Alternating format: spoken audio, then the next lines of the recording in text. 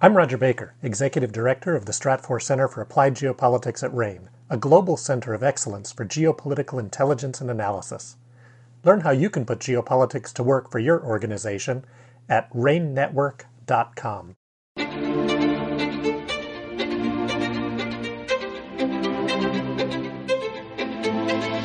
This is RANE's Essential Geopolitics podcast. I'm Emily Donahue. Today's conversation is about Israel's new government, specifically National Security Minister Itamar Ben-Gvir. His recent visit to the Temple Mount was controversial, but as RANE senior Middle East and North Africa analyst Ryan Bohl tells us, not quite as destabilizing as it might have been. Welcome back to the podcast, Ryan. Thanks for having me, Emily. So first, some basics. Why does the Temple Mount matter, and what was at stake with that visit? So the Temple Mount is a site in Jerusalem, which I'm sure many listeners, especially, Jewish or Christian and Muslim listeners, are aware is one of the most holy sites in the Abrahamic religions. And holy sites, when we look at them through geopolitics, we typically don't necessarily ascribe significance to those holy sites in and of themselves, unless they animate a change in behavior from either states or non-state actors. There are lots of holy sites out there that don't cause geopolitical struggles. But the Temple Mount is one of those sites that does, and has routinely done so throughout its history, particularly when it's come under Israeli control. And the Temple Mount right now has an arrangement where Jordan oversees its administration, but its security, its political organization, that's all dealt with by Israel.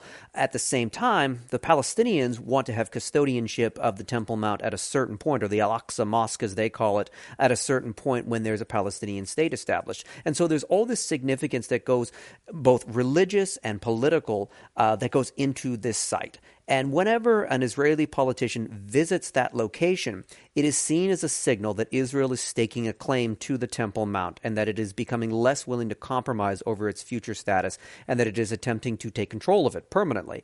And this was a particularly fraught moment because when Itamar Ben-Gvir, as National Security Minister, decided to visit, it was widely seen as the Israeli government now once again trying to stake out control of the Temple Mount. And when this has happened in the past, particularly when former Prime Minister Ariel Sharon visited in the year 2000, that was a trigger for the Second Intifada. His visit was seen as an attempt to take control of the Mount, and Yasser Arafat and the Palestinian Liberation Organization decided to respond with violence. And then we had years of violence afterwards. Now, that did not happen this time. That's really notable that this time with Ben-Gvir's visit, while it's controversial and we're seeing the United Nations take steps to discuss it, possibly even censure it, we're not seeing a widespread violence breaking out in the Gaza Strip, and we're not seeing a widespread uprising happening in the West Bank. Ryan, with the risk of conflict so high, why wasn't there more violence? Well, it's a good question because there was a widespread expectation that this could trigger violence, and the reality is that a future visit by Ben-Gvir or anybody from the far-right religious Zionism party or religious Zionism electoral alliance is really what they are. If any of those members decide to visit the Temple Mount, one of those could trigger violence, but it didn't this time. And part of the reason it didn't this time is because, one, we did see signals from the government that it did not sanction this move by Ben-Gvir. This was him kind of going rogue as an individual official, deciding to take a visit that the state itself was not sanctioning. That did help with perceptions. But the other thing is that unlike in the year 2000, there is no path for Palestinians to use wide-scale violence that results in them getting concessions from Israel. Back in the year 2000, that moment where Yasser Arafat decided to back the uprising, the intifada that was breaking out at that time, was because he believed that that was a moment to pressure Israel into bigger concessions. And right now, under this hardline, far right-leaning government, nobody believes that Netanyahu or his religious Zionist allies are in a mood to provide any concessions to the Palestinians. So if they did use this moment to engage in violence, either from the Gaza Strip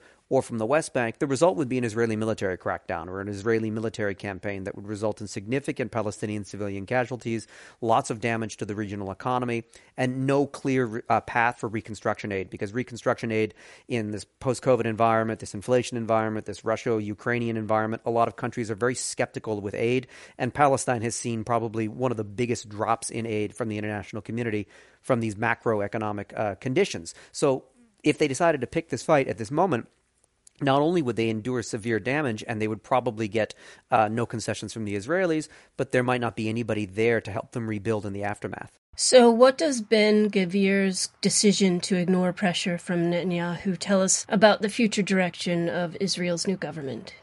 Well, it tells us what we kind of already knew from the election results, which is that the far right has a lot of the cards in this Israeli government, and they will be able to push their agenda in ways that are unexpected or unwanted.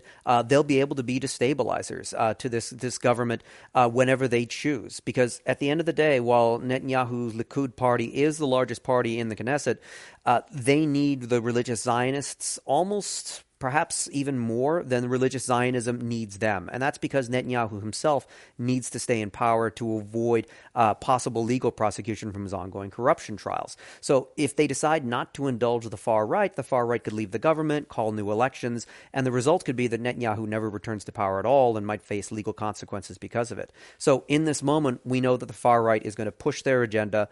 They're going to be occasional mavericks. They're going to be wild cards. And they're going to do things that Israel's more mainstream parties, including Likud, probably don't necessarily want them to do. And that could be destabilizing because in a future visit to the Temple Mount or a future visit to perhaps a controversial settlement or simply some incendiary rhetoric that isn't authorized by Likud, we could see those cause grassroots violence to break out within the West Bank or in the Gaza Strip. And then we do have an escalation pattern that could lead us back into a regional conflict, or if not an outright war between Israel and the Palestinians. So risks worth monitoring for sure. For sure. Ryan Bohl is RANE's senior Middle East and North Africa analyst. Thanks for that, Ryan. Thank you, Emily. RANE is the Risk Assistance Network and Exchange, a global risk intelligence company that combines real-time tactical with strategic intelligence and analysis for risk and security professionals. RANE is the only business in the risk management industry that actually helps clients take action to mitigate risks through our network of risk experts. Find out more about how RANE can help you at ranenetwork.com. That's RANE network.com.